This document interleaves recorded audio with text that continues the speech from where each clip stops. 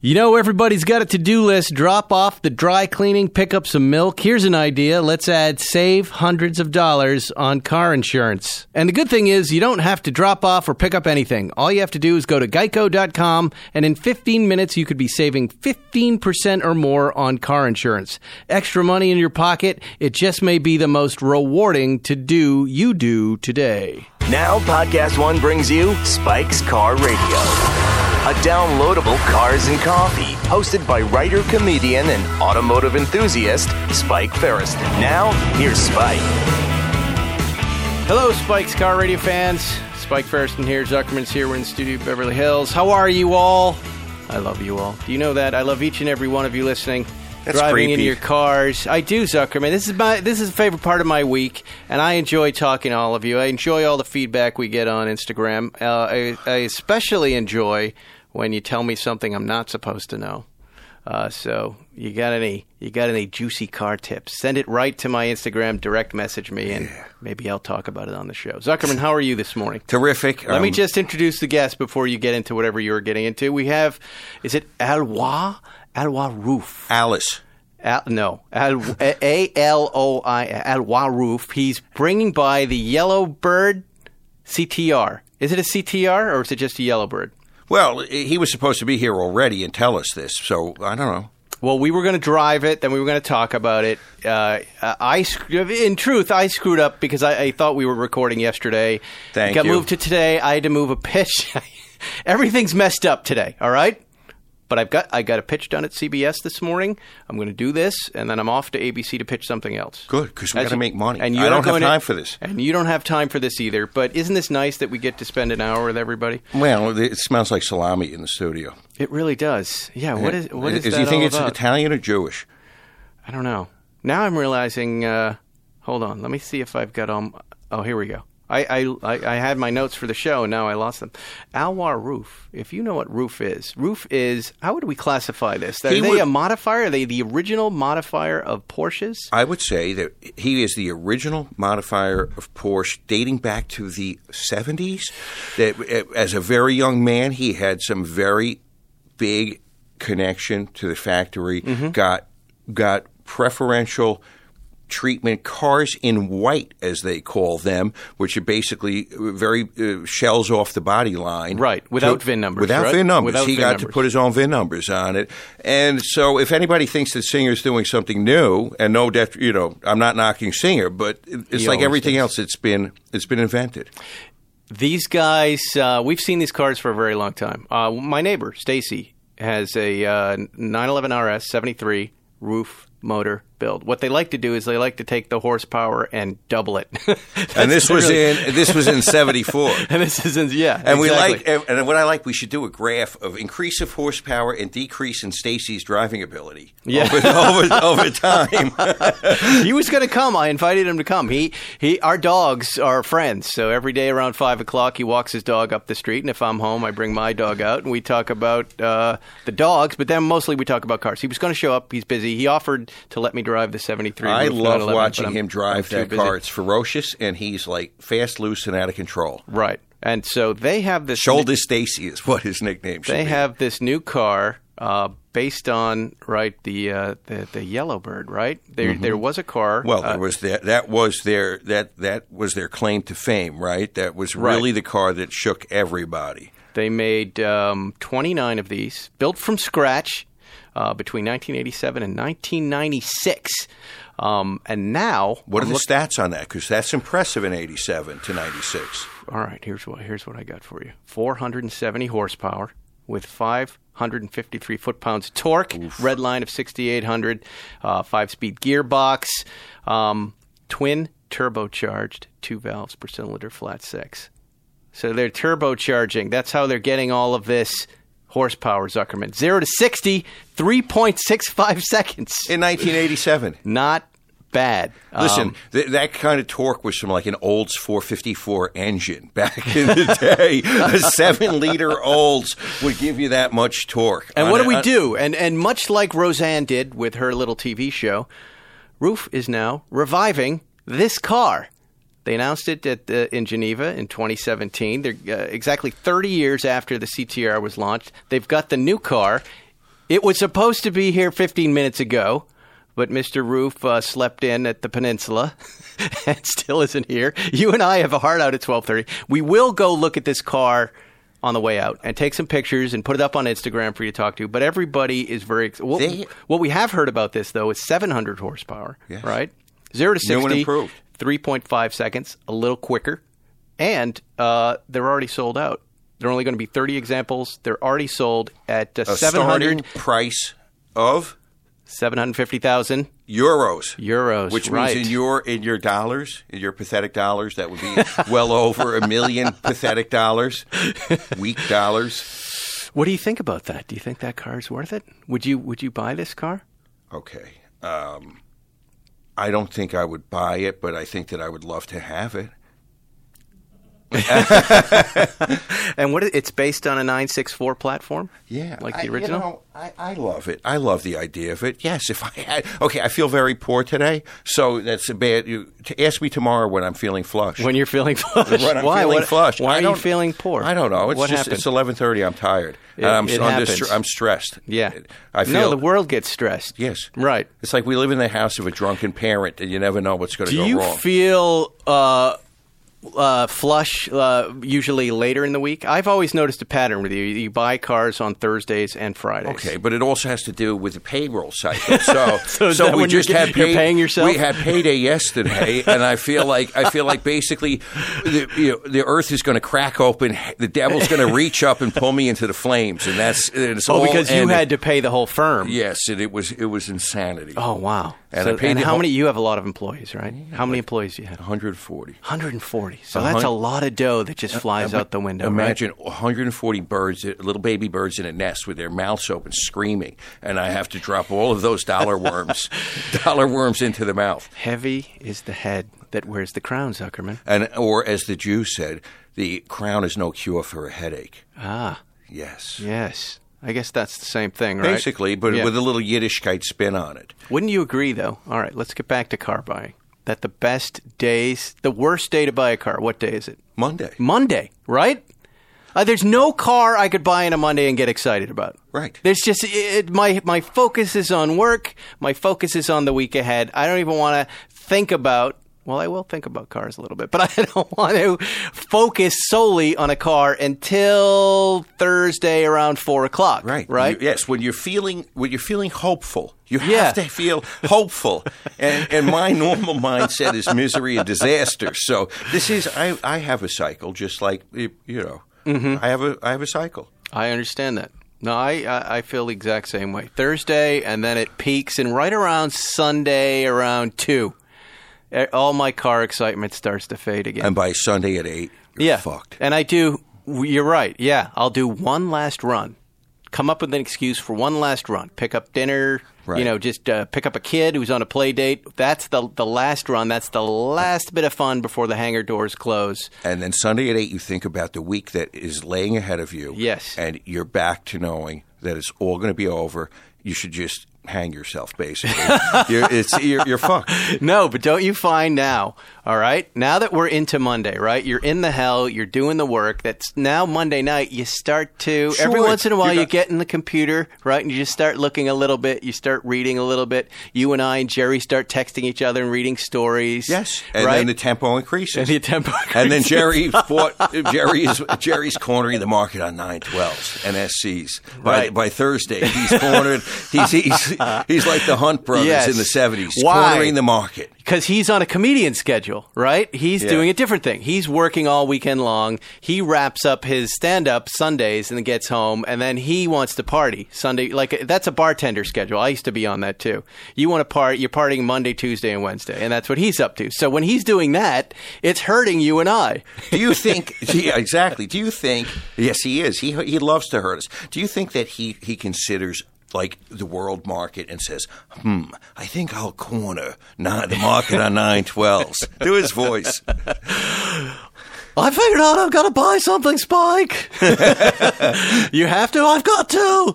Got too much money in my pocket. It hurts. It hurts. So what are you thinking? I don't know. There's these 8 cars. Well, don't you have those 8? I need more, Spike. I don't have a brown one.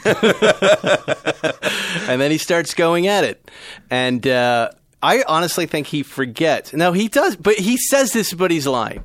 I don't have anything like this. Exactly. Yes, well, okay, yes. Technically, you don't have a 912 with 7,500 miles. Yours are more like 9,000 original miles in that same color. But yeah, technically, you're right. But that's our function is to go along with all the schemes the same way he goes along with ours. And then we just quietly whisper to each other, different but the same. Yes, different. But we do that too. Of We're course. all guilty of that. You're talking to a guy who had 5 911s in the same 1 or 2 years off, and then went, "Oh, what am I going to drive?" I'm getting to that point. Yeah. Well, these things. It's funny. I've watched these collections, and it's true of all of us. We load up and then we let go.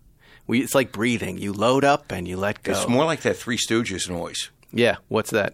I think it's like it's the cake with the hot water bottle in it expanding. Can you do that noise? No, I can't. But you met the wife of, what was her name? I had lunch in New York with Larry from Three Stooges' sister, Lila. Lila Fine was her name. She's married to or was, I'm sure they're not alive. This was in the late 80s. She was married to the sound effects guy. Who made those noises? Who made the noises, yeah. And that's a lunch invite you say yes to and go to. Boy, and she looked just like Larry, unfortunately. That, to me, is the highlight of your life. If I go through the pages of your life, I'm dog-earing that page.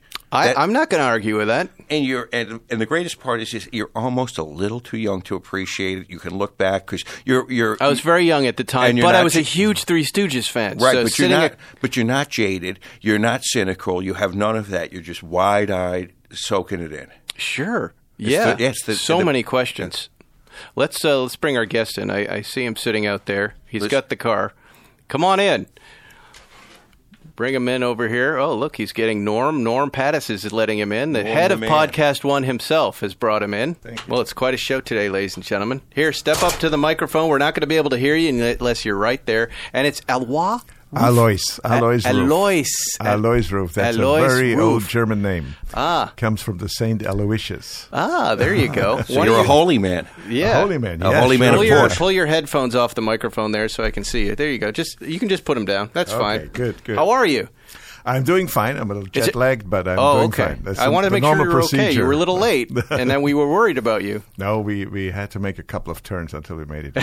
A little bit of traffic. And you're in the new car? In the new car, yes. And the new car runs exciting. Beautifully and loves Los Angeles and loves the Beverly Hills mountains to climb. Everything. So what car is this? Is this the prototype that you have with you? It's the prototype. It's the prototype, and you're daily driving it now while you're in L.A. Since December last year, it's my daily driver. Wow. And the car was driving all over Europe already. We drove it to Italy, to the Mille Miglia. Mm-hmm. Which is a very, very tough road to run. After the Mille Miglia, if your car will withstand the rest of the world, So there are going to be how many more of these? 29 that you've sold? And 30 cars. 30? Is your prototype one of the 30? It's following. No, the prototypes are of the count. Okay. Yes, and the 30 cars are because of the 30-year anniversary of the original CTR, which was nicknamed the Yellow Bird. Right. Legendary car. Yes, and that happened through the press here from the West Coast at that time, Road and Track. And all the cars weren't yellow because we had one out at the track. Didn't we have a Yellow Bird out at Thermal? I was not there. We were out there with a group of guys, and there was a black Yellow Bird. Yes, correct. Imagine a Yellow Bird that fell into the black pot. Right. Were they all yellow? Or? No. About one half of the cars were yellow, but the car could have any color. I personally drove one in dark green because that's my favorite color. Wow. This is, thank you for coming in. No, this is going to be really fun to talk about. It's a pleasure and an honor to be here. Oh, it's not an honor. Zuckerman's here. No. Yes. I bring it down. I'm bringing you down to my level. Why don't you tell us about getting involved with the company. Your dad started it, and you took over at age 24. 24. 24 years old. My dad passed away when I was 24, and that happened very surprisingly, and I had to jump into the cold river and made it all happen. And what were you guys building at that point? Already we were involved with Porsche cars. Mm-hmm. And we were modifying Porsches, we were fixing them, we were repairing them. And we had already a name for that because the whole story started 11 years before, in 1963, when the first Porsche came to our company, to our premises. And that happened really by not only an incident, it was an accident. Mm-hmm. My dad was driving in his own built by himself tourist bus, and he was passed by a Porsche 356. And the gentleman who drove the 356 lost control in this passing maneuver and ended up in the ditches, rolled the car, and thank God he was fine. My dad looked after him, and we towed the car. And at the end, we ended up buying the car and fixed it. And that was our entry into the world of Porsche. And really, I always love these little stories. And usually everything's an accident. Yeah. And he's a personal injury lawyer. Right. That's a very California type of profession. Thank God you were not around. Yes. You guys would have been finished before you started. What's the statute of limitations? In Germany, I don't know. We'll figure something out.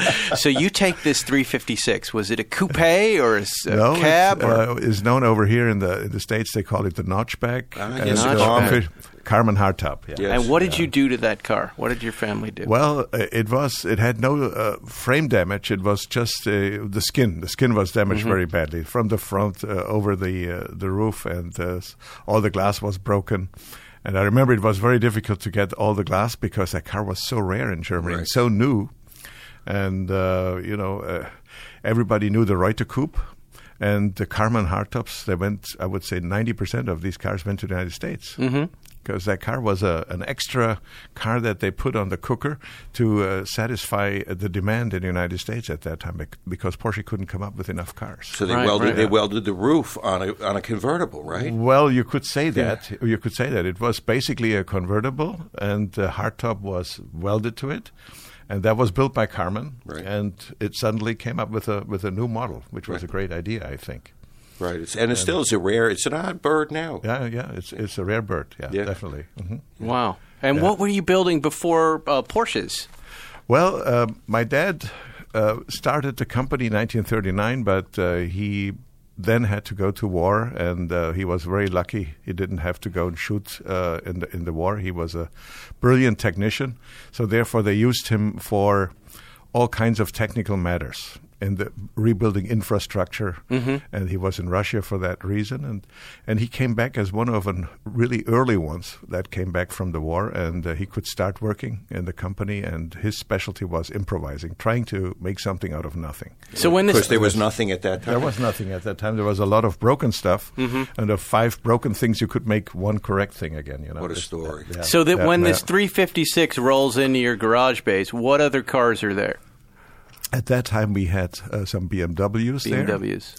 And it was not the glorious time of BMW. What year is this? this? Yeah. This is 1963. 63. It's before the new series. Before the new era of BMW started, because at that time they had Isetas. Yes. And they had motorbikes, and they had a car that nobody could afford, at least in Germany, which were the Bertone coupes and all and the beautiful stuff, 507 stuff. Did you ever hot rod an Isetta?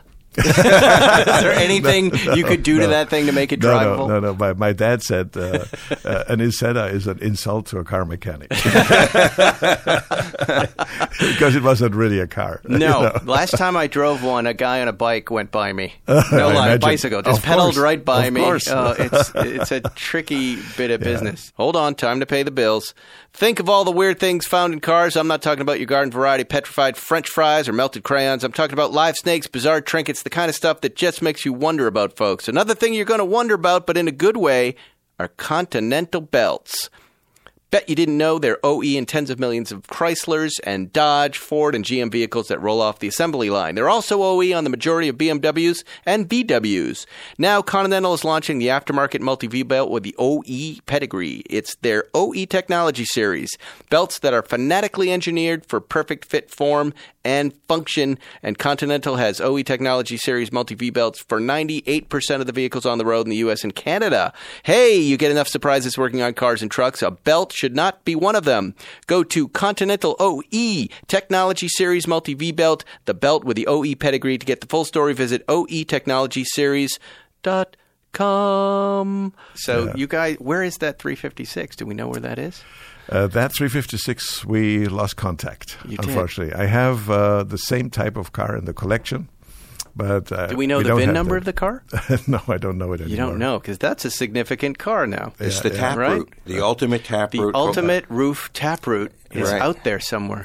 But how would someone know if they had that car? What would they see that they would go, well, wait a minute? Well, it's ruby red with a black interior. Okay. And I'm sure there are many around in this color.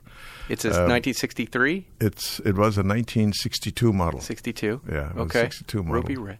And what modifications in there? Are there any Ruf fingerprints where you go, No. We were the only shop doing this? No, it was kept original. It was a 75 horsepower, an S model. But I must finish the story with the notchback. Sure. Because it gets better, because being in the car business, my dad knew we experienced how difficult it was. If you wanted to sell a car, you had to trade in another car. You had to arrange financing and everything. It was just difficult until a sale actually happened. And in November Day in late '63, we drove the car to Munich, and my dad was driving. I was sitting next to him. We were going in one of the fancier streets, which is the Leopoldstrasse in Munich. And at a traffic light, a young man comes. He sees us stopping at the red light, and he knocks at the window, and he gives us a signal. Please stop. I want to talk to you. We rolled down the window, and he said, I need to talk to you. I want to buy your car. And so we stopped. Today you probably wouldn't, because you think there's something wrong with this, Mm-hmm. But we stopped. We went to a coffee shop. He looked at the car, and he said, this is exactly the car that I need. I have a friend who wants this car. Then the young man, he was a student in Munich. He says, I have the money here. Come to my apartment. I will, first of all, how much is the car? My dad picked a very high number, and he said, yes, I agree. You found the one rich German in Munich. You went to his apartment in Schwabing, probably. And it wasn't Schwabing. Yes, we should put. How did you know that, Zuckerman? Because what the he hell? said by Leopoldstrasse, and he said it was a student, and that's where You're a connoisseur. You've been there. Yes, so we must put a plaque. Connoisseur isn't exactly. If the building's still there, the plaque. A little sign. This is the first sale, the first Ruf sale. Yeah. So what happened is we went to the apartment with this young man, and he had a candy box, and in the candy box was the money. He paid us. We didn't have the car papers with us. We were not prepared to sell the car. But on top of all, he gave us his 356, a Reuter Coupe. Come on. To drive home. Wow. And Ruf was a nobody at that time. Nobody knew. We could have been crooks. We could have been running away with his car and had the money, and he never saw a paper of the car or anything. But that trust that was there was just amazing. Wow. And my dad said, with these people who are anything to do with these Porsche cars, nothing is regular. Everything is different. This is a crazy world. I has never tapped anything like that before. So it was great for me to convince my dad that we continue in this business. Wow. And we sure did. What a story. story. I was 13 years at that age, What's at that time. I was 13 years of age. What, 13? 13, so that's yes. the moment that's happening. So at 24, do you feel overwhelmed in that moment? I mean, Zuckerman, 24 years old, what are you doing? I'm thinking about where I'm going to go and eat a hamburger at 3 o'clock in the morning, and wondering about my hangover the next day. Here's what at 24, I'm getting hamburgers and Bud Talls for the graphics guy Saturday Night Live. I'm an intern. I'm making no money. But this is like someone saying, "Okay, you're gonna be Lorne Michaels now. You're gonna sit and run this show." I'd be like, "What?" It would have been a guaranteed failure for me. Yes, for sure. I must say, gentlemen, I was very grown up at that time. That was different. I went a different through all world. these phases already with the hangover and so on. Of course, I had hangovers later too. There were occasions, but I was already very, very grown up. And I must also put into the story that in 1968, at the age of 18, my dad sent me to the United States the first time, and that was at that time for a European an experience, like traveling to the moon now. It was something totally extraordinary. And my dad sent me to New York, and from New York I took the Greyhound bus and was riding to Canada because I have an uncle who moved to Canada right next to the U.S. border in Quebec. And I spent a couple of weeks there and traveled around as a hitchhiker, which was not an easy task.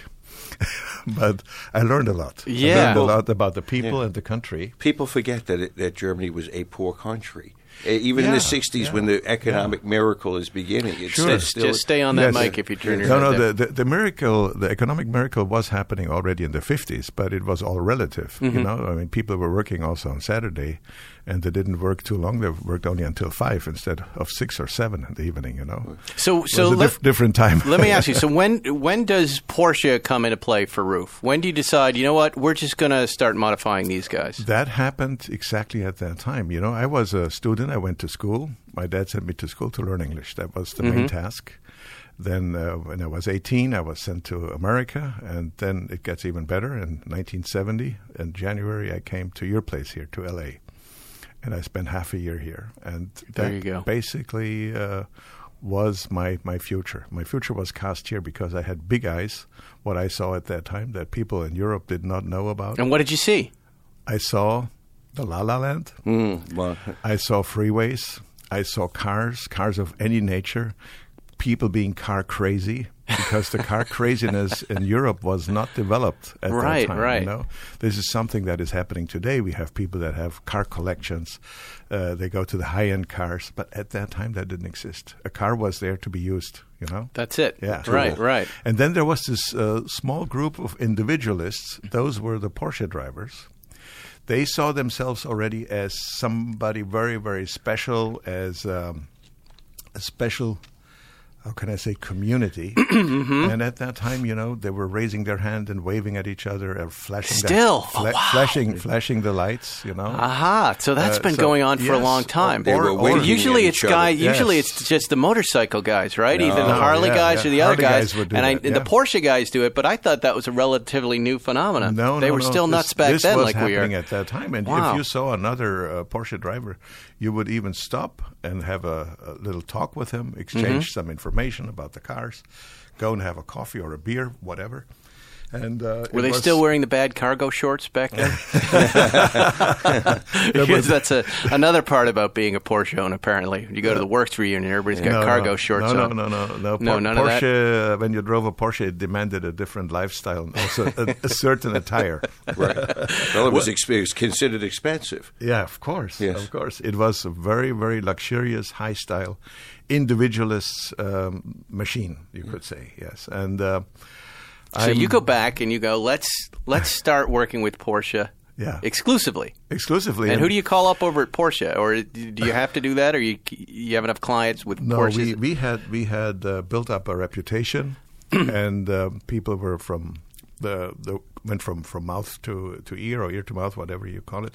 And it was all recommendation, and we got more and more customers this way, also from far away. And then in the 70s, there was you all know about the energy crisis, I'm sure, which is almost forgotten. The energy crisis made a very, very big, I would say, kink in our curve, because for a while the Germans were taking it so seriously that they really believe we will not drive a car anymore in a year's time, But thank God all of this nightmare was over, and we recuperated and we got back in business.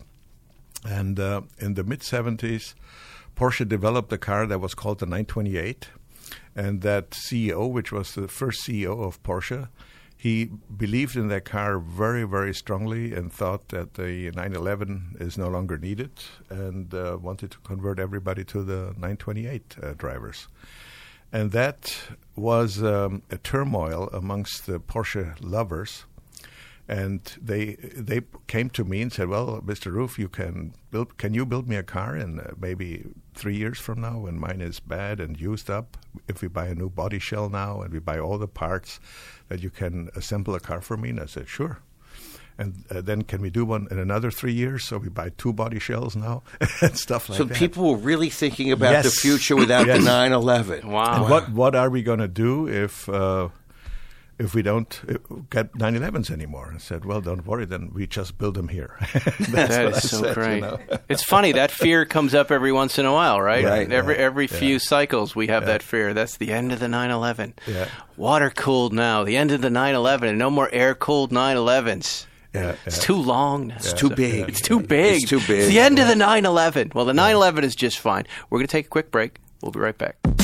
You know what? Everybody has a favorite pair of jeans. The pair that fits perfectly and always looks great. The pair you wear out at night, at home, on the couch, at work, wherever. The pair I'm wearing right now to podcast. They're the go-to. Do not underestimate their importance. Pair of pants. No one knows this better than Wrangler, the authority on jeans, using their expertise in comfort and durability and applying it to a new line of modern fits and styles. Wrangler jeans are made for the modern-day adventurers, the go-getters, folks who like to keep moving. Whether you ride a bike, a bronc, or a skateboard, or you're the type who walks the earth in search of something, these are the jeans for you. Classic or modern styles, a range of fits at a price that works for you, vintage re-releases. Wrangler has something for everyone, and don't forget the iconic patch in our stitched W American icons for over 70 years. Visit Wrangler.com and check out the great selection of jeans, shirts, pants, outerwear for men and women. I wear these pants. I love them. Wrangler, denim made for the modern world. You're listening to Spike's Car Radio. All right, welcome back to Spike's Car Radio. We're here with Mr. Ruf himself. Since we don't have a lot of time left, I want to talk about the Yellow Bird. We have to get to this car that we're going to go downstairs and see. That We we've have been to reading have about. him back then. There's a whole nother. There's hours of story here that I want to hear. There is hours. There is hours to tell. Oh, there are hours. Can I just finish what I'm going to say a second? Shut up. Jesus Christ. Go ahead. 1987, 2017. Why do we decide to make this car again? Is it, and this is what I've suspected, is it because Roseanne came back that you decided I'm going to come back too? Am I right? Roseanne? It's an American TV show. I'm joking with you. Oh, okay. There's a revival of these TV shows. Everybody's coming back to doing what they did best. But what was the decision-making process there? Well, the decision-making process is we saw that the original Yellow Bird from 1987 was becoming more and more a collector's item, and the price went up double. What did those cars cost new? They cost it started with 288,000 Deutschmarks. Wow. Which was what? It was 4 to 1? Now, at that time, the dollar was very, very strong. So that was something like, $120,000. Wow. Yeah. Very expensive, though, for Yeah. 1987. Which at that time was a lot of money. Yeah. But And now these cars... Now they're over $1 million. Really? Yeah, now they're over $1 million. Wow. We blew it. Another thing we didn't take advantage of. Zuckerman, we had no money in 1987. I know. I was an intern. I wasn't even getting paid. I wasn't even in law school. But that's incredible. It outperforms Philip Morris. Yeah. So these cars are getting ultra collectible. People are getting excited about them when they see them in a car show or Cars and Coffee. And you think, let's go back. Let's get the Stones together. Let's call up Keith and do a tour. Well, it was not only that. It's good what you're saying. It's I understand all these points, but there was I could feel amongst our clients that they were tired with too many electronic gimmicks, and they were looking for a more honest and pure driving machine. You know. Yes. And it starts already with the feeling of the glass house when you sit in the car. You know, I mean, undoubtedly the new ones are totally built for safety aspects, and they have airbags left, right, on top, before, wherever, and are very safe cars and are on the level like all OEM cars that are in the market. But there is this nostalgic feeling when you see that people would buy an old car that is 30 or more years older and spend so much money in restoring it or making a resto modification, you know. And that encouraged us, that we said, well, we are sitting on our own brand value, which is the CTR, So this car deserves to come back. And it can be the platform of a new era for Ruf, and spin-offs of that car that can happen. And the first spin-off we showed this year in Geneva, which is the SCR, the normally aspirated version of the same car, same body, same suspension, but different drivetrain. Oh, wow. Yeah. I want one. 2, 3. Okay. You have to talk to Estonia. She takes the orders. You take the orders? Yes. This is your wife. Yes. She's sitting. This is my wife, She's sitting in the studio with us off to the side. She's not mic'd up. Yes. She is if she can dole up Yes. the cards. She's definitely your better half. She's definitely so my why better not make 300 of these? Why not make 1,000 of these? Why are you only making 30? Because it was 30 years. It was 30 years. But aren't you But interested in making a maybe little we should dough? continue and make for every extra year another car. Huh? Well, No, who's yeah, to say I mean, if you don't count the prototypes, can I have 5 prototypes? We won't tell anybody about the we will. prototypes. Yeah, we'll just Instagram it all over the place. All What are you right. talking about? They would I have always one know. of the 80 prototypes. It's interesting because you've arrived at, I remember when I was first getting into the Porsche thing in the 90s, and I'd see these Ruf cars come up, and I was such a purist, I was such a preservationist, and I'd go, I get what these cars are, and they're cool, but they're not Porsches because they're not the way they came out of the factory. And we finally arrived at a time where these outlaw cars, these R Group cars, these modified cars, of which you were one of the pioneers of this, have become their own thing. That there seems to be fatigue with the factory car now. And we want something special, and we want something that they don't make a lot of. And, you've arrived. Yeah. Here, can you, does it feel like that to you, that in 2018 now you're arriving, Yeah. there's this acceptance in the Porsche community, or have you always felt you were always there? See, we now know that the Ruf car is positioned on top of the Porsche car. And this is what we wanted to achieve, and that was a very, very long road to go. Long road, yeah. Yes, absolutely. But it is achieved, and we are a car manufacturer in its own right. So since 1981, we are entitled to give our cars our own chassis number, our 17-digit international VIN. And in 1987, we got approved by the American authorities, EPA and DOT. So ever since, we are building cars for the United States that are labeled as Ruf cars. But you don't have to smash 25 of them or anything. Thank do you? God, because we are still under we're still under the umbrella of the small volume manufacturer. Oh, you are? Okay. We're not producing more than 500 So cars what per do year. you have to do to satisfy DOT? We have to we have to use all the regulations or apply all the regulations from DOT. And we have to certify it, and we have to prove it by showing the car and making don't have all to- the bureaucratic work. No crashing. But no crashing. No crashing. We're exempted from the crash. What Right. do you think that you're so special? Because when I look at you, I say, oh my God, technical expertise, artistic expertise, a vision.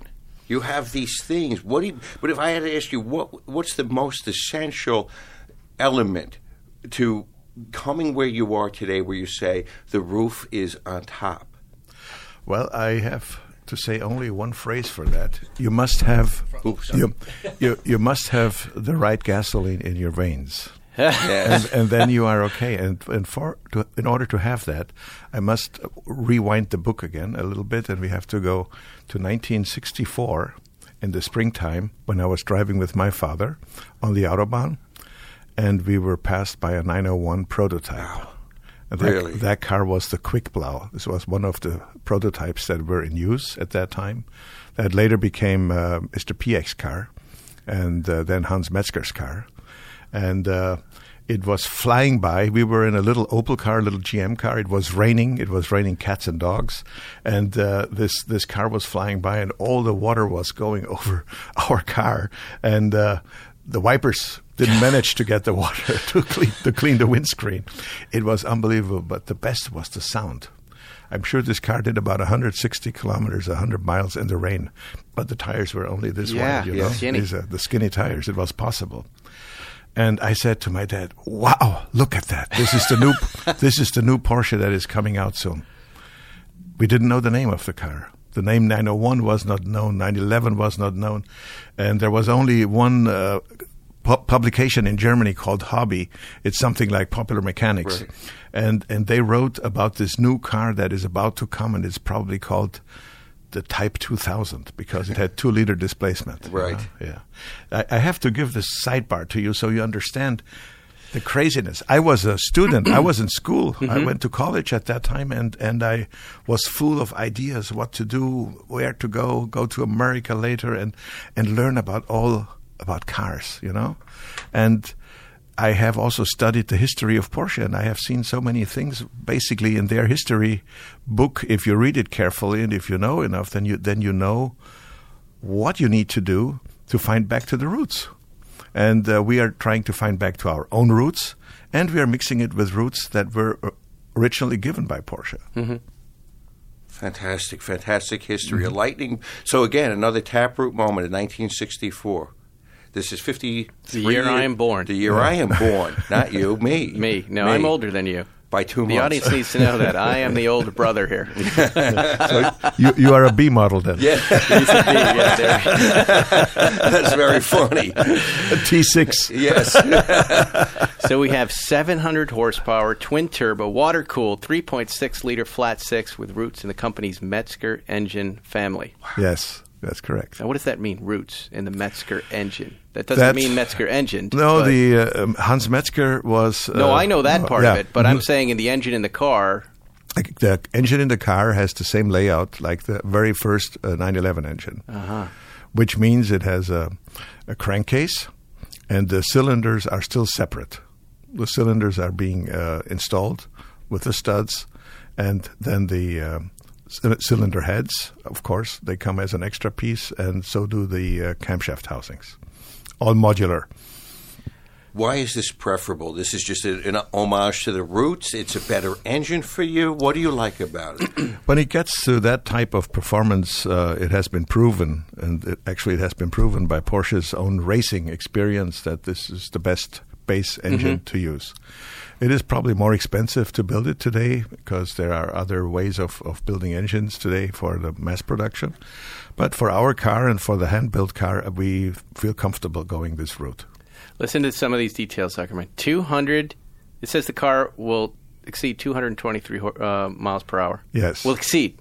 The exterior panel is shared with no other Porsche. So the exterior panels of that car, you're not going to find in any of the Porsches. That's is that correct. true? So you created the body correct. yourself. Yeah, wow. Yes.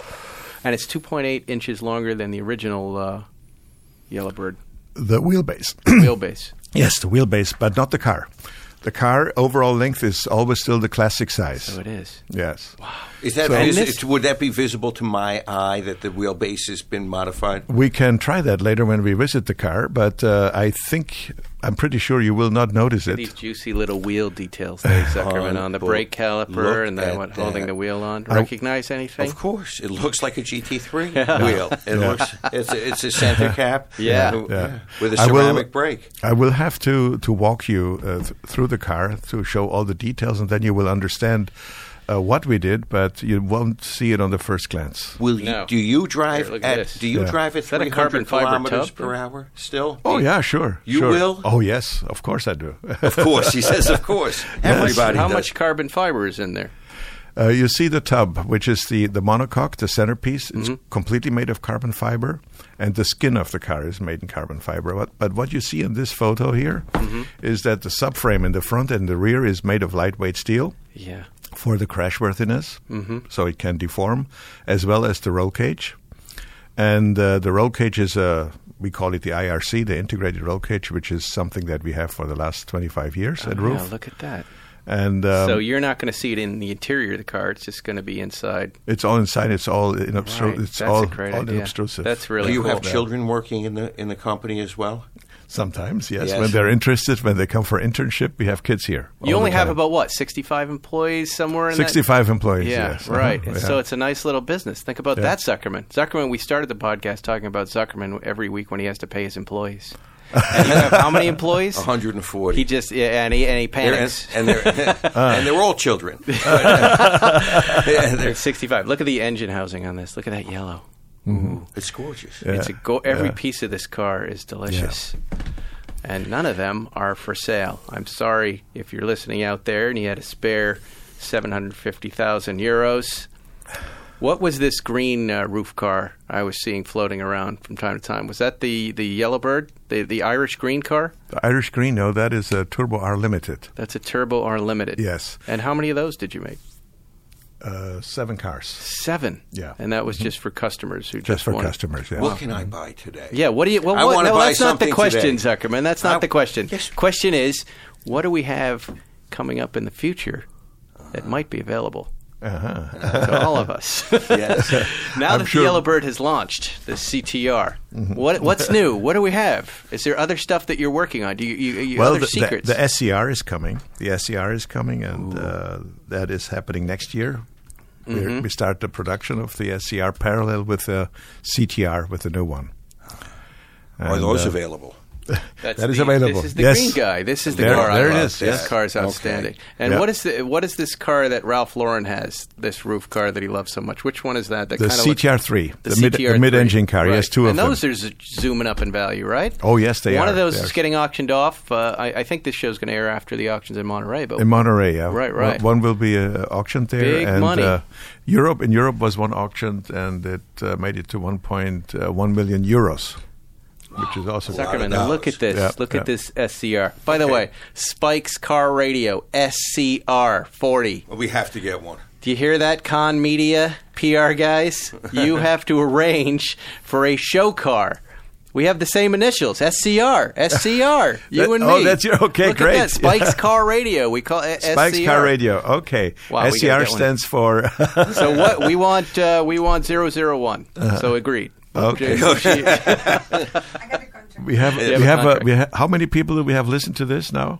A lot. They're all millions across They're the all world. witnesses. So They're all okay. witnesses. We have All right. 001. Okay, the door is locked, and you have to sign Estonia's contract. Yes, she has one with her. Do not upset my Brazilian fans. They are the most passionate. Oh, yeah. They are frequently armed. Anyway, thank you for coming in here. This is very exciting. You're, I'm guessing, on your way up to Monterey next week? Next week, yes. Yeah, we're recording this before Monterey Car Week. And what are your plans up there? What are you're bringing up the Yellow Bird? We're bringing up the new Yellow Bird, and we're showing it at the Quail. Oh, great. Oh, we're going to be there, Zuckerman. Yeah, wonderful. We'll see you there. Come and visit. Bring the contracts with you. And you're also invited to the Alois Ruf reunion. Which is on what day? Which is on the 24th. That's Friday? That's Friday. Yeah. It is Friday. Oh, no, the dinner is before, the night before. Oh, good. We're going to be there. We will be there. We will see you up there. We have to drive the car at some point. I don't know if I'm going to have time today, but if you're here this weekend, I'm going to find you. Now I know where you're staying.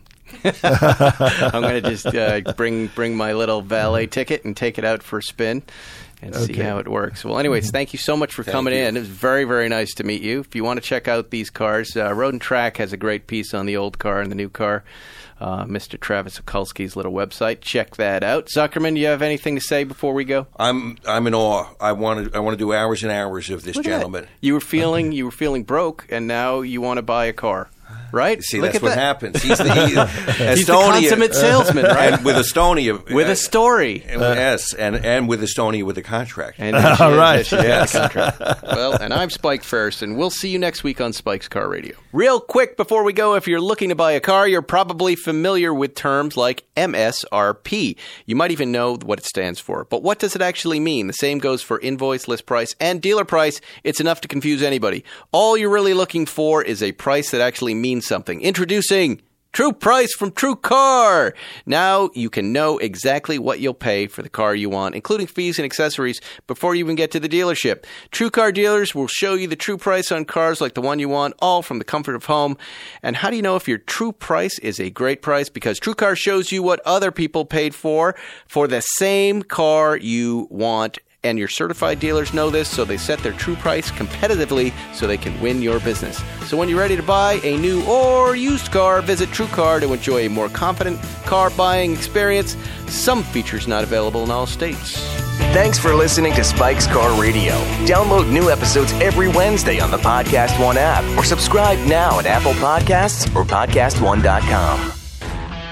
If you like this show, you need to check out CarCast, the longest-running automotive podcast. CarCast is a twice-weekly automotive show hosted by Adam Carolla, wrestling superstar Bill Goldberg, and Matt the Moderator D'Andrea. It's the only show of its kind that explores all aspects of the automotive space, from the performance aftermarket to new car buying and the future of the automotive industry. The guys answer your questions, offer advice, and feature guests from the automotive industry and celebrity car enthusiasts. Listen to CarCast with Goldberg and moderator Matt D'Andrea every Wednesday and Adam Carolla with the moderator every Friday on the Podcast One mobile app or iTunes Podcasts.